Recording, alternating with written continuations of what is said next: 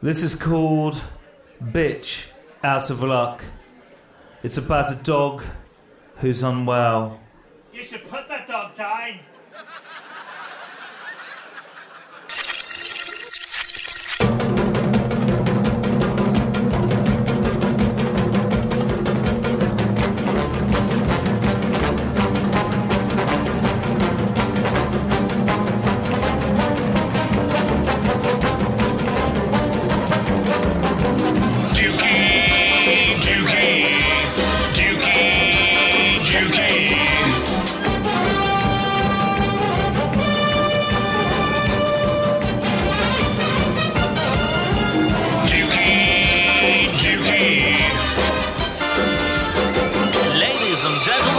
Dukey Radio Show. So, Dukey, I know you usually do the introduction to this show. Yes, the whole hello, and welcome to blah, blah, blah, blah, blah. Yeah, that one. Yes. And you're not, well, you just done it. So that's, you kind of did it, right? I mean, the show isn't called blah, blah, blah. Yeah, but, okay, The theme isn't blah, blah, blah. Well, we may be feeling a bit blah. The theme is Sigh of the times. Oh, yeah. As in, of the times. You're not having a good time lately, are you, Dukey? No, and on the most recent Dukey Radio Show, poor Sylvia wasn't doing very well, so it's just been a bit of a funky month for everyone concerned. Are you okay, Marsha? Yeah, I'm doing pretty good. Sylv, how are you? Well, it's so funny because I've been having a bit of a glum time too. And it's so funny too because I think we should mention that it's been a little bit longer than normal between our podcasts going up. And it's because we actually started a podcast yesterday and we deleted it. We had an aborted attempt, didn't we? It's the first aborted Dukey Radio Show in the history of this program. Because we just... Podcast. Yeah, the three of us, Show. we were just not feeling it. No. And we just, I think the listeners I would just like to tell the listeners that that's just the standards. We don't want to put something out that is of a low standard. So that's why this show is called Sigh of the Times, because we're all feeling quite glum lately. And it's just, so why not talk about that? Dukey, you've got a whole litany of things that are just not going well for you, are they?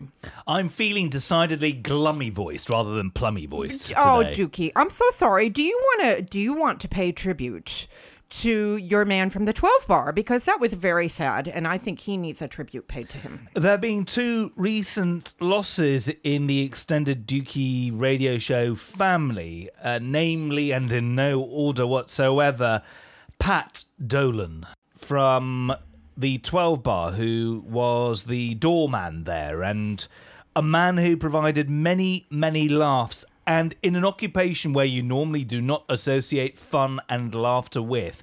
He was just a really, really good guy. We used to have really long-standing chats about cologne. He wore Millennium and always smelled lovely. And he was just a really, really, really good guy, full of life, quite an intimidating figure.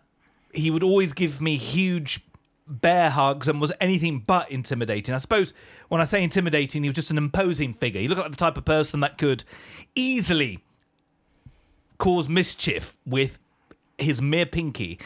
And Dukey, he looked like he could kick your ass. Absolutely. But let's face it, that doesn't say much. But, because, you're not Floyd Mayweather, are you? No, okay. no. And but, he was a big guy. He was a big guy and had a big personality and a big heart.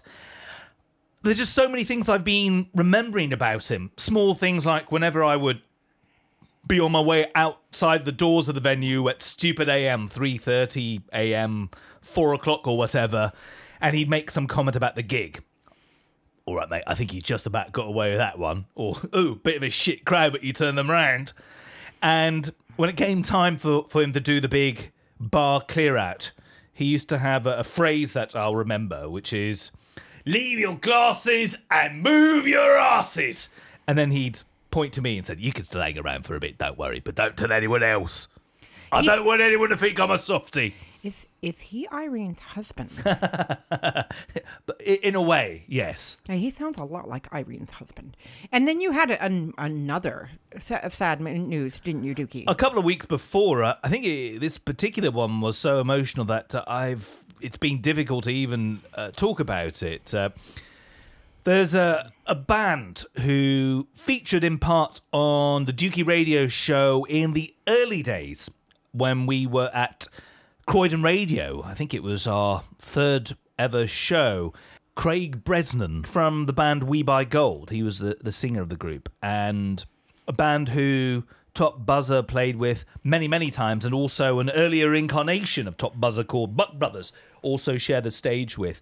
And Craig was a guest on the Dukey Radio Show, and alongside drummer Sebastian, and again, a larger-than-life figure, a very amusing person, a great lover of big cats, and one of the few people who could be equally as excited about dance music as he could punk. Dukey, you said big cats. Yes. You showed me a picture of his kitty.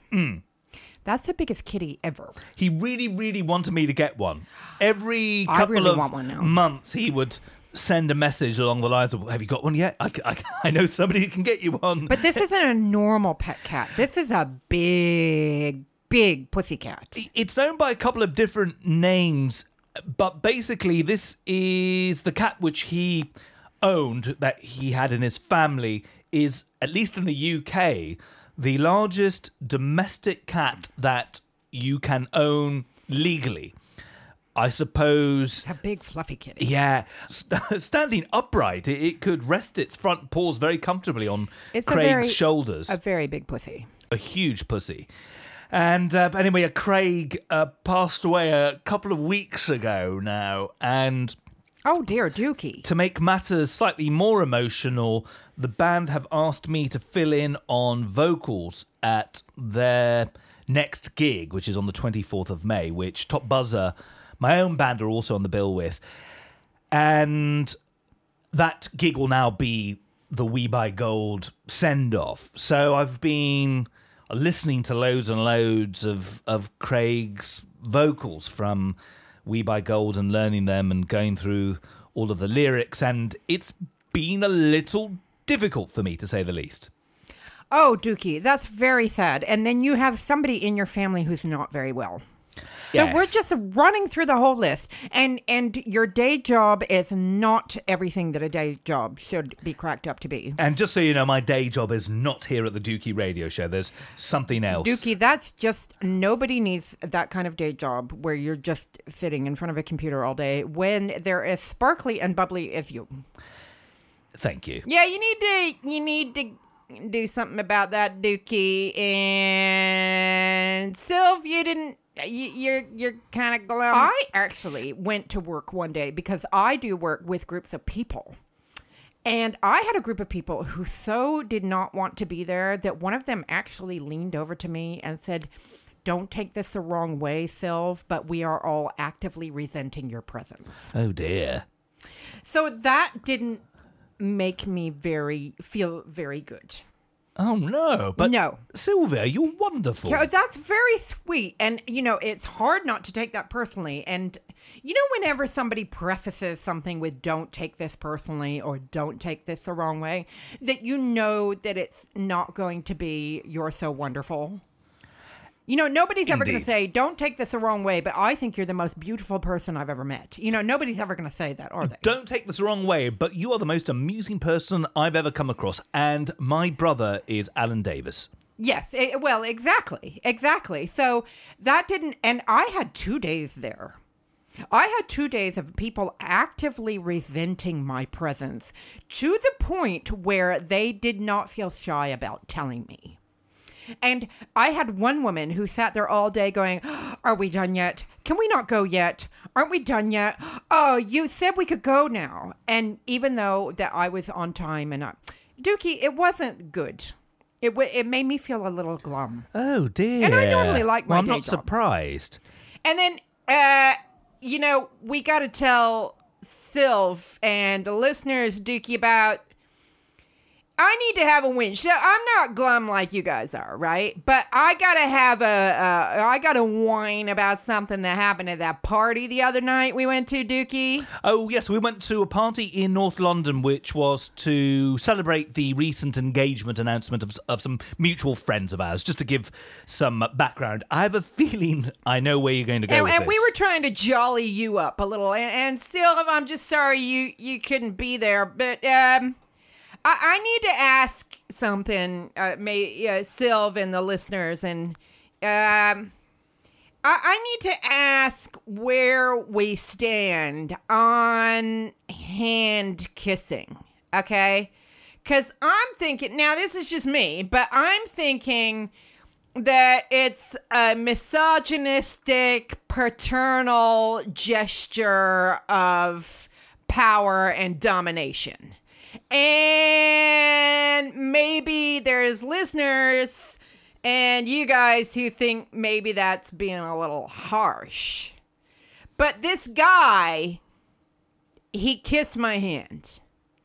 And Dukey, you saw me. I was like, I had to get out the antibacterial hand gel all the way home, didn't I? You were talking about preparing yourself for the Silkwood shower later as well, all because of a peck on the wrist. Is that why you were washing your hands all night long? I was, as soon as she came in, she ran straight to the kitchen sink and started scrubbing her hand. Yeah, that. I mean, is that, Dukey, have you ever kissed a woman's hand? Only in an ironic, cheesy, pretending to be from another era kind of way, and with somebody that I knew very well, whereas this is somebody that you were just introduced to. Yeah, like... I wouldn't dream of doing that, no. So he was saying goodbye to this woman that I was chit-chatting with, and then, you know, he kind of looked at me and went, I haven't met you, but nice to meet you, and I'm leaving now. And he put out his hand for me to shake his hand. So I shook his hand, right? And then he took my hand and he kissed it. And it was sloppy, wet, and you know, and it, you know, as soon as he did it, and then he left, and I wiped my hand on my coat, and then you know, sometimes when like you have a bug run across your hand or your foot or something, and you're a bit creepy about bugs, and you can't get that, you know, the bug goes away, but you can't get that feel of it off of you, so you just keep rubbing it because it's just creeped you out. I kept rubbing it even into the next morning. Because it just, why do men do that? I don't understand why. I don't know. What do you think? It's a paternalistic, misogynistic gesture of domination, or am I being a little heavy-handed there? I think he fancied you, number one. Yeah, number I two, don't know about that, Dukey. He went away. I don't know. He used a very anachronistic technique in order to show his appreciation of yourself. How old was he? Well, he wasn't like, you know, yeah, okay, so that's a question. He wasn't like 94. He was he wasn't over 30, less than 50. Oh, did you see him? Did you see the guy with the hat? It's the chap with the trilby, isn't it? Yeah. He was wearing a straw, what do you call it? Trilby? What? Yeah, he's wearing a straw one. I saw you guys chatting. It's interesting that I was able to deduct who was the man that did that. Did he look like a sleazeball to you? Because he didn't seem sleazy when he first came up. He looked a little bit... Oh, okay. A little bit sleazy, yes. So how old was he? I don't know, 55? No, he was younger than that. Okay. I'd say mid-40s. Oh, He's definitely less than 50. Okay, he's at a rough mid-40s. He looked like a bit of a casualty. Hey, Mr. Trilby, if you're listening, you might want to lay off the smokes. You know what I mean? I'd wager a huge amount of money he's a recovering addict. Oh, really? He had that vibe about him. Oh, I can't spot these things. Oh, did he? Yes. Oh, but he was pretty fat. I said recovery. Why? Well, I don't know why I'm thinking that, you know, recovering addicts, you know, have to be like emaciated or something, but... Yeah, okay, yeah, I guess I could get a vibe of, you know, maybe, you know, he struggles with the booze about him. Is that what you're thinking? He also struggles with how to engage with people in a normal manner. Okay, so what do you think? You think that that's... Am I overreacting? Because I think maybe some listeners might think I'm overreacting. I think at first meeting to do that is a bit weird. Certainly in the UK in 2015, it feels like something that would not be out of place in the Georgian era at a ball, in if it was which 1760, people are being introduced to each other from well-to-do families, and that this could be the start of an amazing union. But ultimately, at a pub in Kentish Town, North London, May 2015, to do the whole kiss on the wrist business, not a fan. It's a little gross. It's a little gross, not just in terms of it was sloppy and you had to actually wipe your hand on your coat, but it's just a little gross in terms of, it's like, I don't know. It's, not to be hyper feminist about it, because, I don't mind men opening the doors for me or whatever, but it's just like putting you in your place. Like you're a woman and he doesn't see you as being, he's only seeing your gender in a way. He wouldn't do that with a man. I guess that's the thing. He wouldn't do that with a man, would he? No, although... Whereas a man would hold a door open maybe for another man, hopefully in this day and age. Yes. I will say that I do know of a man who has been known to kiss my own wrist, and that's Ben Wood from Ben Wood and the Bad Ideas, really, who was Dukey? Also a guest on the show. He has a little bit of a thing with me in which he will do that. Is he drunk and I when like he does that? Not always. He's quite an affectionate guy, and then sometimes we'll be having a handshake.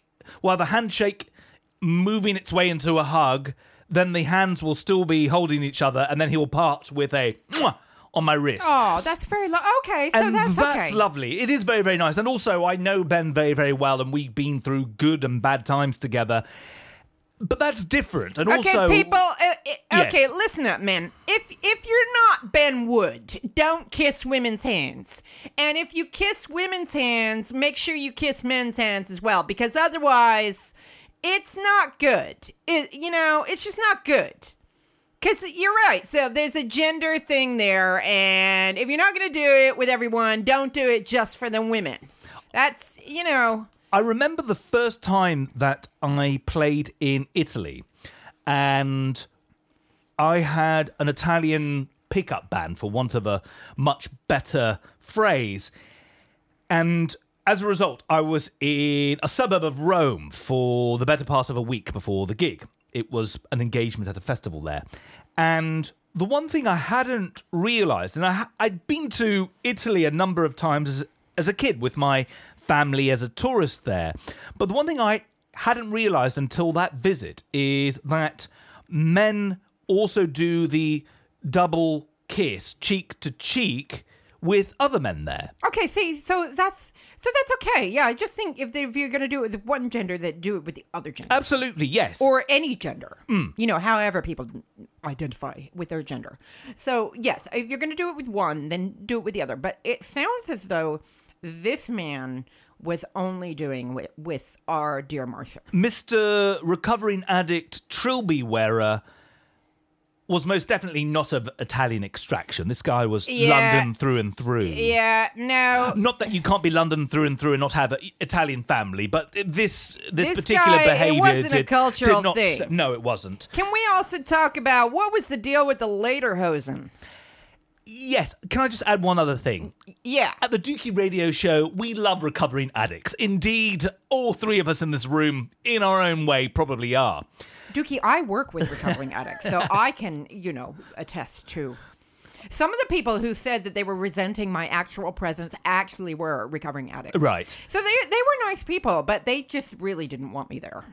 Bless. I'm really sorry. They were very nice people in and of themselves, but just in a group, they really, really didn't want to be there. So they were actively resenting my presence. But on the final day of training, did you have that Dead Poets Society moment when all of them got up on their respective chairs and did the whole...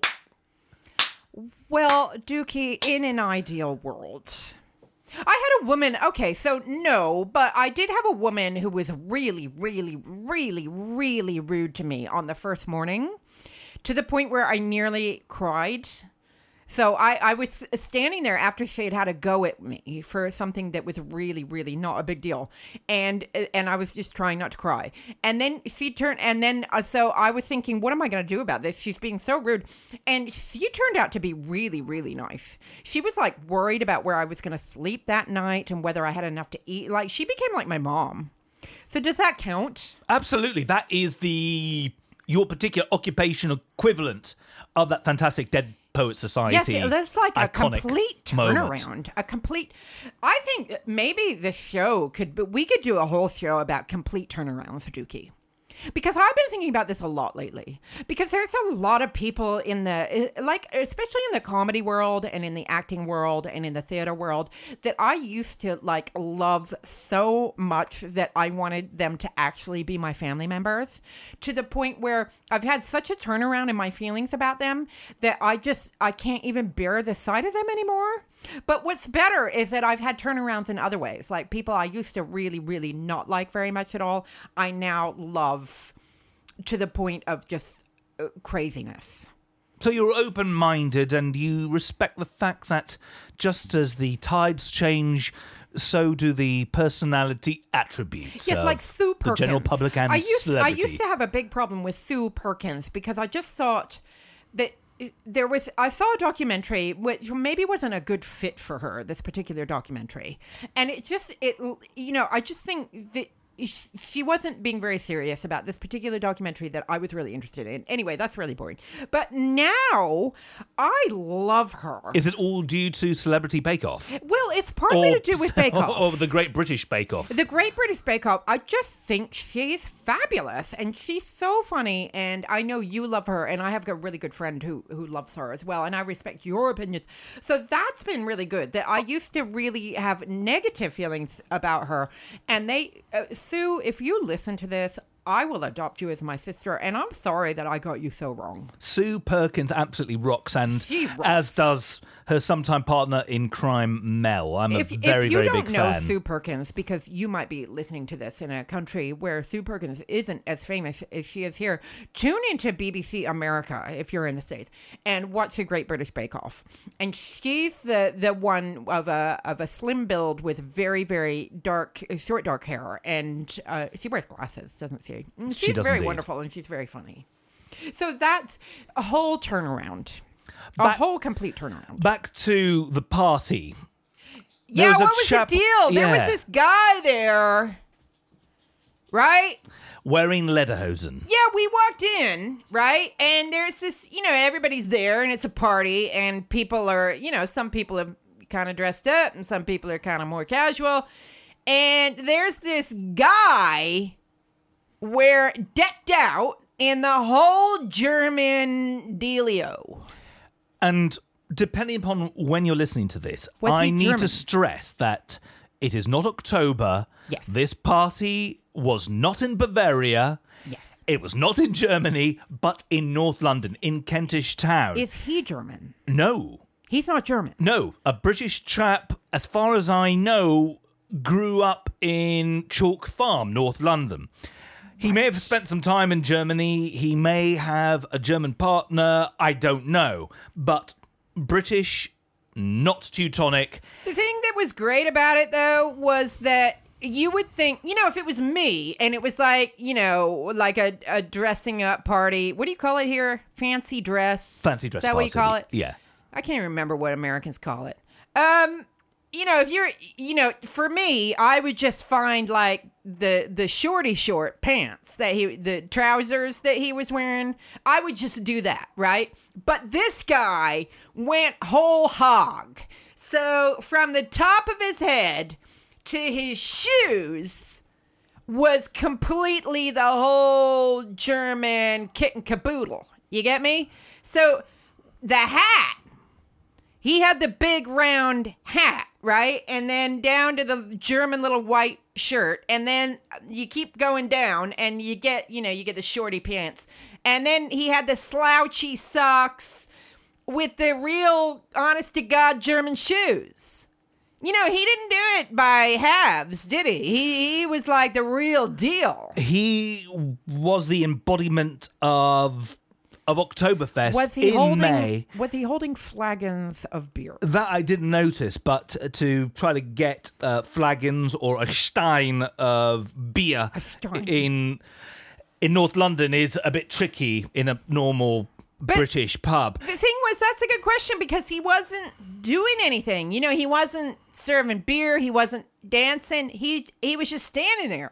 Also, the couple who are celebrating their engagement have no links to Germany whatsoever.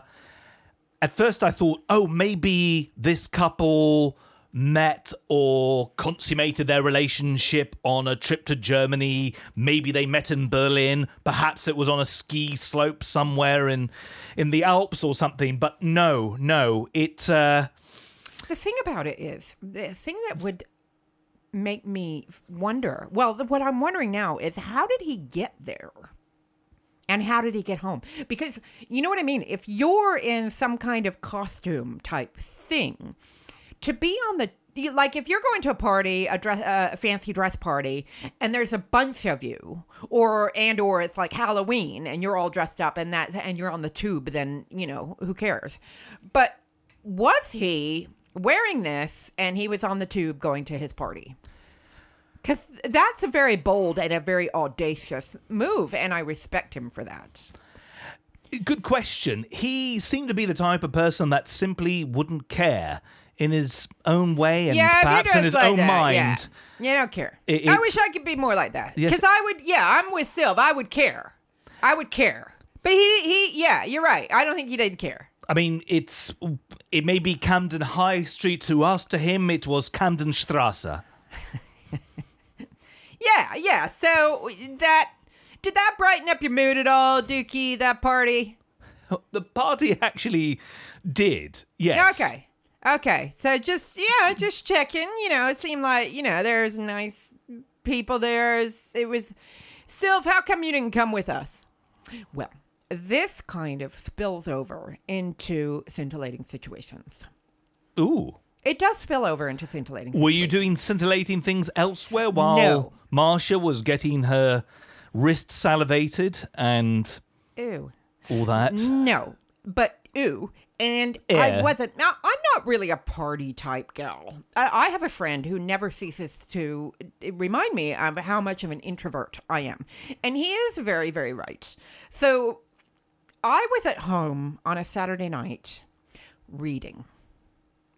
Right. So, but Dukey, this leads into scintillating situations because I was reading a very, very good book that I just could not put down. And it's being made into a series for the BBC. So that's why it's scintillating situations, because it's coming up and everybody needs to watch it because it's amazing.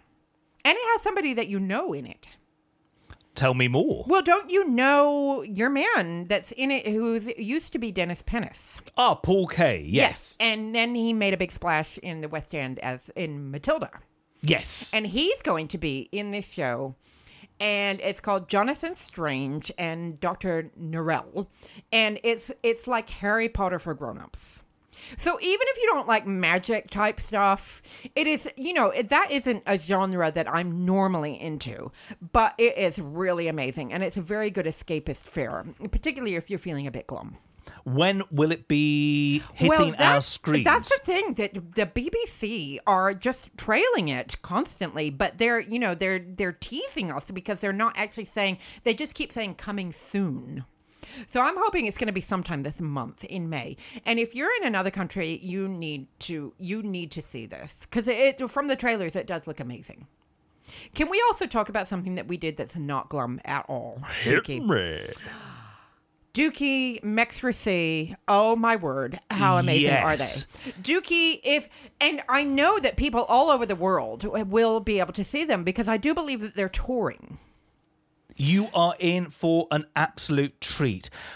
About 7 months or so ago, I saw Mexrasi being advertised as an event taking place at the Barbican. And there wasn't much to find out about because it was all vague. The info online was a little bit vague, but they had me at mariachi plus Morrissey, Mexico plus Manchester equals Mexracy. Basically, what at the time I thought was just going to be a Mexican mariachi band doing songs from the Smiths and Morrissey's solo back catalogue was enough for me.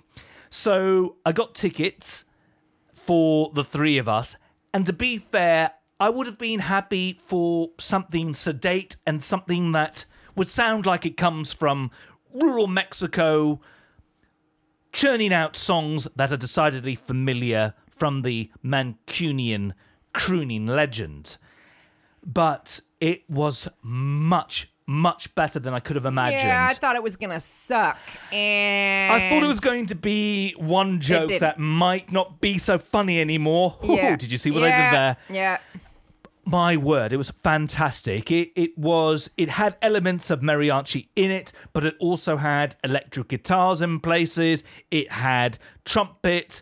It had keyboards, dance elements. I like the visuals.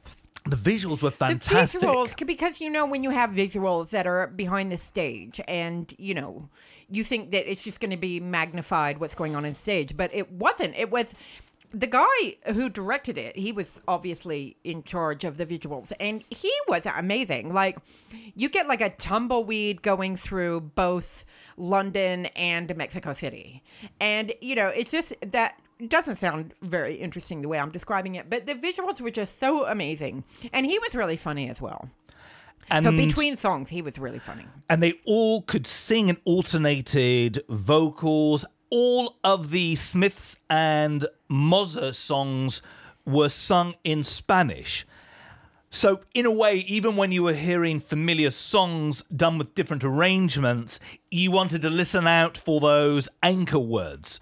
So instead of hang the DJ, hang the DJ, hang the DJ, it was... Quaila DJ, Quaila DJ, Quaila DJ.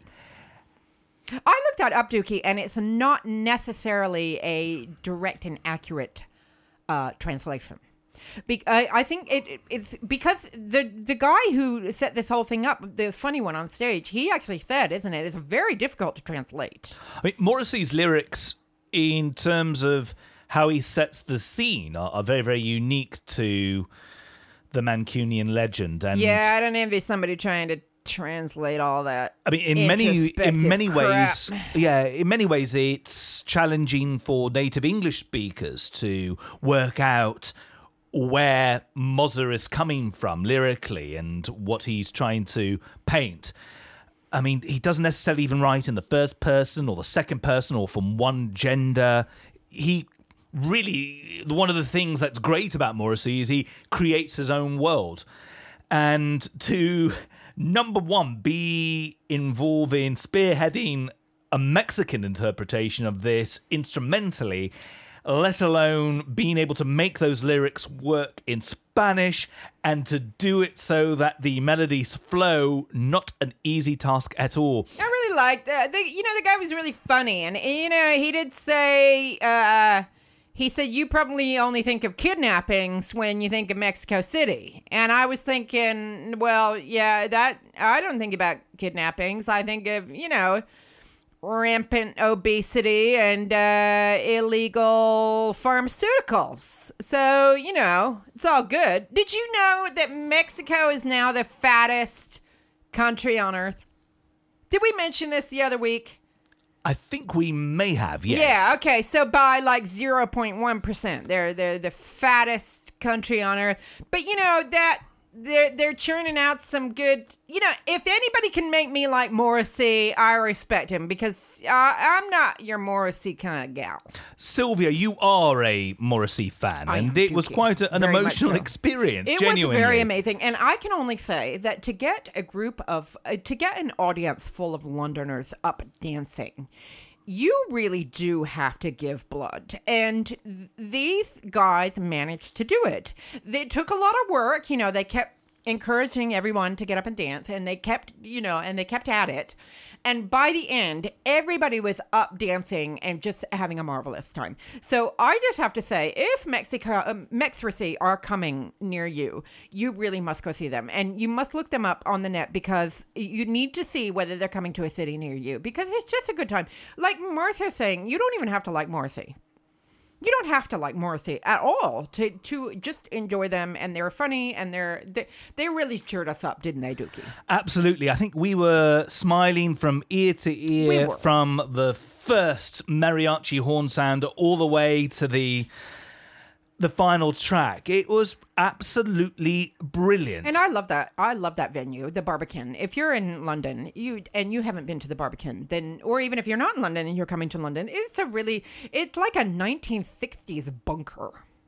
But it's really fabulous, isn't it? And we were 4 rows back. And we were 4 well. rows back. And I'll tell you what, Dukey, next month, I'm telling you what. Ah, God, here she goes. Dukey, Marsha knows this, and Marsha won't come with me, and I don't think you'll come with me either, Dukey, but I'm going to Beckett season. You're feeling glum, yes? Oh, Dukey, so you're Beckett going season. to combat that's what I'm this. telling her. She booked three shows. The other night, she's sitting there like, contemplating the antidepressants, and she's booking, Dukey, do you get it?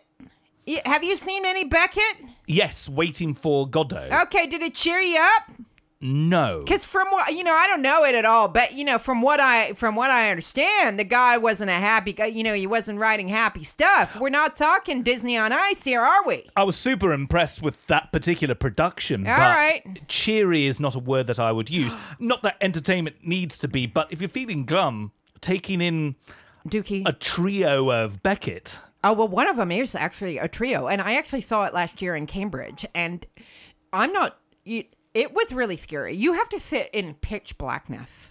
So it's a trilogy of like really short one-woman plays, and in between, they turn off all of the lights. And I am talking the fire exit signs and everything.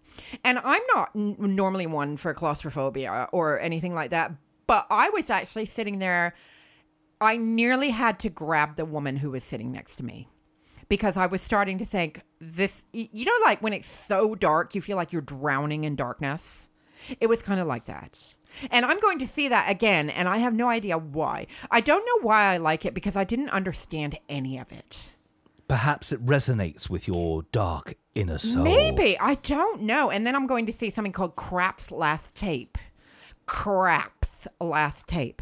And that's supposed to be, it's a very famous Beckett. I don't know why I'm going to see it. Yeah, see, that's what I mean. You need to go see something like, what's that Disney thing that all the little girls are talking about?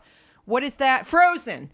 And all the little girl, maybe we should go see that. Or you don't want to go see this guy. You don't want to see this Beckett guy. He doesn't sound like a cheery guy. Is he dead? Is he dead? Yes, he is very much. I think he's been dead for some considerable time. Well, maybe that's good because he sounds like he wasn't enjoying life. I know, but it does excite me for some reason, and I don't know why. I really don't know why. Dukey, did you watch that thing last night, The Enfield Haunting? Yes, I did. Absolutely brilliant. Okay, so our Sylv was crapping herself. I'm a big Timothy Spall fan. The rest of the cast are absolutely amazing, and being a fan of those 1970s horror flicks, be it The Exorcist, be it Halloween, be it Friday the 13th, be it the Amityville Horror, I have to say that this British scary facsimile of that, absolutely brilliant. The thing that scared me is that it's based on a real story. Yes. And the consultants for this actual production were people who worked in 1977 at this actual house. No, you're going to get her. I don't... In Enfield, North London, which is a part of the world that I visit quite regularly now at a rehearsal studio up there. So, yes. Marsha doesn't remember this, but do you remember Poltergeist 2? I know that I've seen the films. They blur into one another. Apart from that line, they're here. Yeah, I don't remember much. So Poltergeist 2 is the one with the old man. Do you remember? Oh, I have a vague recollection. Look, I've brought it up. Sylvia is brandishing her iPhone and is showing me a photo. So picture of old man and Poltergeist. Oh, 2. fuck me. That guy gave me nightmares. Yeah, I do remember that chap. Oh, yeah, he looks like he's just been exhumed. I mean, he looks like a recovering addict. What does that say? 1986. So presumably he's actually dead now, because he's looking pretty bad there. I want to say that I hope he's no longer with us. And A, I know that's a really horrible thing to say. And B, I also don't want to say it because I'm worried that he's going to come back and haunt me. Sylvia, you are aware that he's an actor. He doesn't. He was playing a role. Yeah, but Dukey, see, even when we're talking about it, the hairs on the back of my neck are good. She's such a weenie. This woman is such a weenie, Dukey, that tell him about Nightmare on Elm Street. Yes. Okay, so thank you for embarrassing me.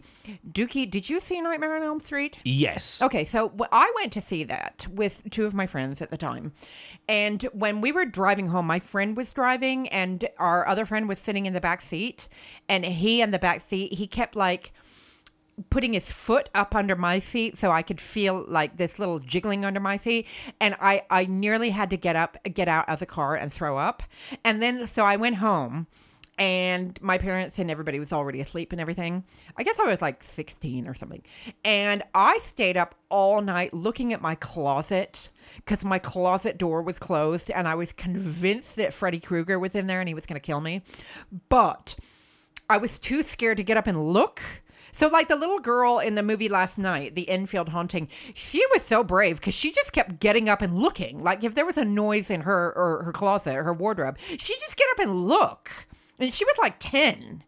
And it would be all creepy. And she just kept getting up and I'll just go have a look. Whereas when I was like 16 and I was thinking, there's no way. Because if I get out of this bed, I'm going to get killed in a horrible way. And that's how big of a weenie I am. North Londoners are just made of different stuff. And so the Enfield Haunting, the reason I mentioned the old man is because there's an old man in it. And he's just like the Poltergeist too. And I swear to God, even all these years later, as an adult woman, he still creeps me out. And I just can't watch certain things. Like, I used to be with this guy, and his mom was really cool. And, we'd all sit down to watch movies together. And she would actually say things like, I don't think this is a Sylvia movie. And I knew then that it would have something vaguely dark and creepy to it that would just keep me up a night after night after night. So why I watched the Enfield Haunting last night is, Marsha taught me into it, but it was really good. So I don't know. I seem to like things that are not good for me.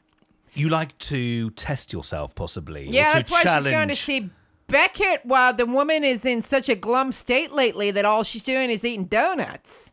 I am eating a lot of donuts. By the way, for those people who are not in the know, the Enfield Haunting is on Sky Living, and it only started this week, which is the first week of May 2015. So I do have to apologize. So, these scintillating situations that I've got this week are really not very scintillating unless you're a person who, and maybe it is very scintillating for us people who aren't party types to read books and watch things that are on telly. And I think there's a time and a place for that.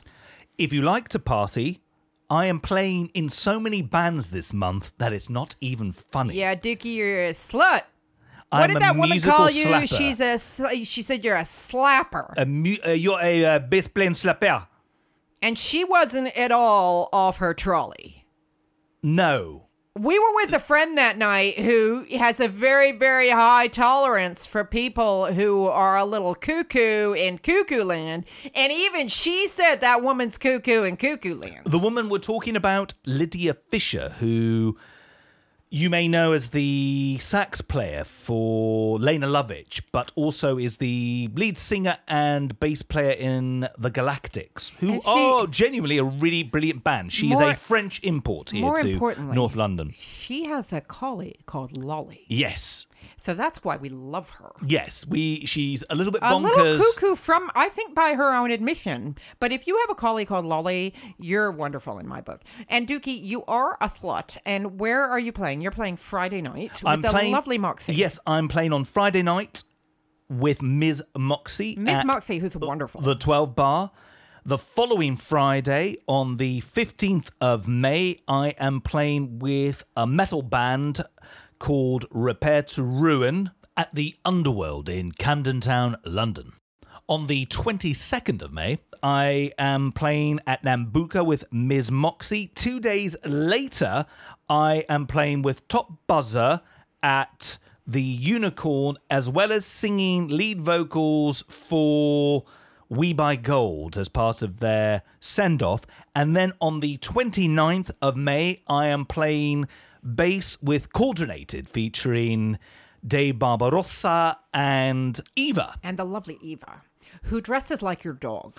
And in black and white. Yeah, indeed. And then about 2 weeks later, I am returning to the 12 Bar with Ben Wood and the Bad Ideas, doing some foot drums. And there'll be another Coordinated gig that week. Actually, yes, the 11th of June at Nambucca, Coordinated will be playing. So, yeah, Dukey, yes, there's a hell of a lot of gigabytes happening. You're a slut. I'll go see all of them. And Moxie and I, we need to chit-chat because, I just love a woman who, when you meet her, you're automatically talking about vaginas. So, So it's kind of odds and ends this week, but I don't know. Are you guys cheered up at all, or what's the dealio? I'm feeling slightly cheerier. I'm feeling slightly better. Feeling slightly cheerier. Do you know what might make things just that little bit more cheery? You're not going to kiss my hand now, are you? Oh, sorry. Yeah, because as much as I like you, Dukey, it's not going to happen. How about if I wear some lederhosen? That might do it for me. What's this? Are you troubled by spots, blemishes, and flaky skin?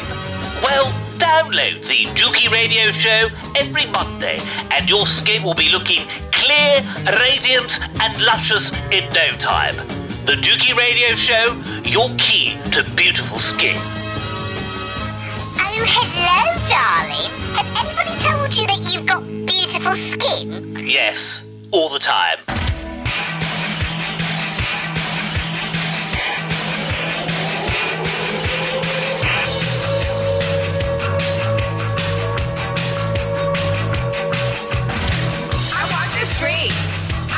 Listen, I'm gonna tell you what I heard. Overheard. This week, Dukey, we've been talking about this party you and I went to the other night where there were hand kissers and lederhosen wearers. And there are a lot of other interesting people there, kind of yucking it up. And there was this woman there who I like. She's pretty cool. She was kind of, her and I were chitting-chatting, and I really liked her, and she was dressed kind of like Amelia Earhart. I don't know why that should matter, but she looked really cool, and she and I were chitting-chatting, as I say, and then she was chitting-chatting to somebody else for a while, and what I overheard her say was, I like him, but I don't need to be any part of his ringpiece.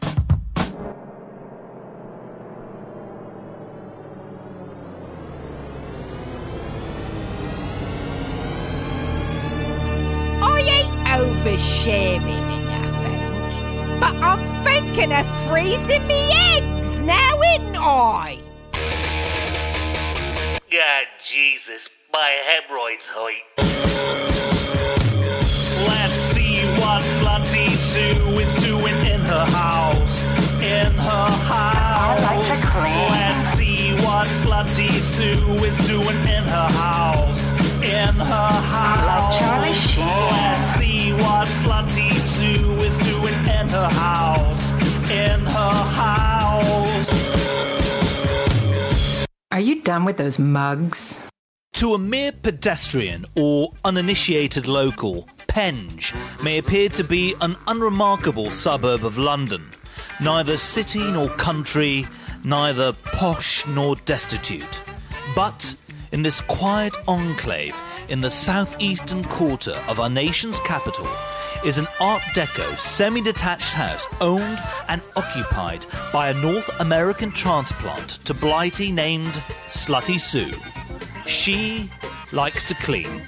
I popped into Slutty Sue's pristine abode and asked, "Slutty Sue, what have you been up to?"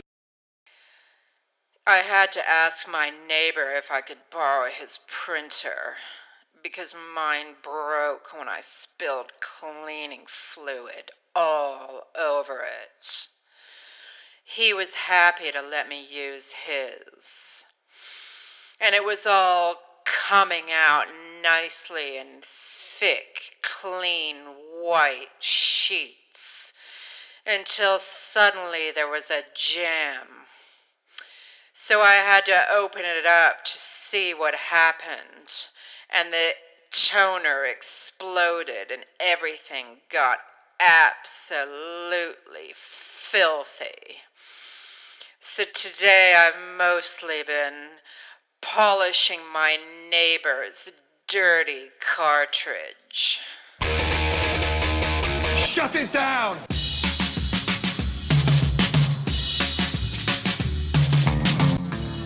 Well, that's your lot. This particular instalment of the Dukey Radio Show is dedicated to Pat Dolan and Craig Bresnan. The world is a much duller place without you both. You've been listening to Sigh of the Times. My name is Dukey and I've been your host. May the worst of tomorrow be the best of yesterday. Now it's time for me to go and pop my weasel. Thanks for listening. Half a pound of tuppenny rice, half a pound of treacle. That's the way the money goes. Pop goes the weasel. Paint the cow and Los Callis Day laundries. Paint the cow and Los Callis Day be my name. Quayla DJ, Quayla DJ, Quayla DJ. Oh, this is pretty good. I didn't even know I could speak Spanish.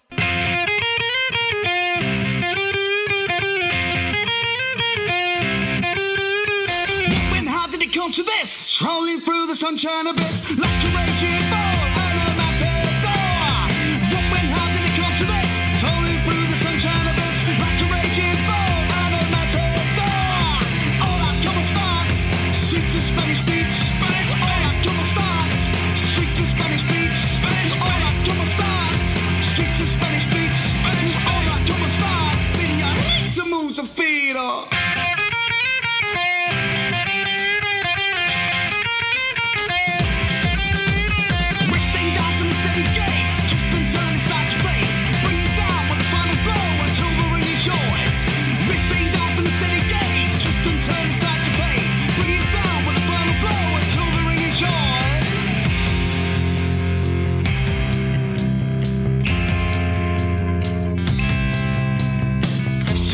Salting blood, the hero strikes his pose.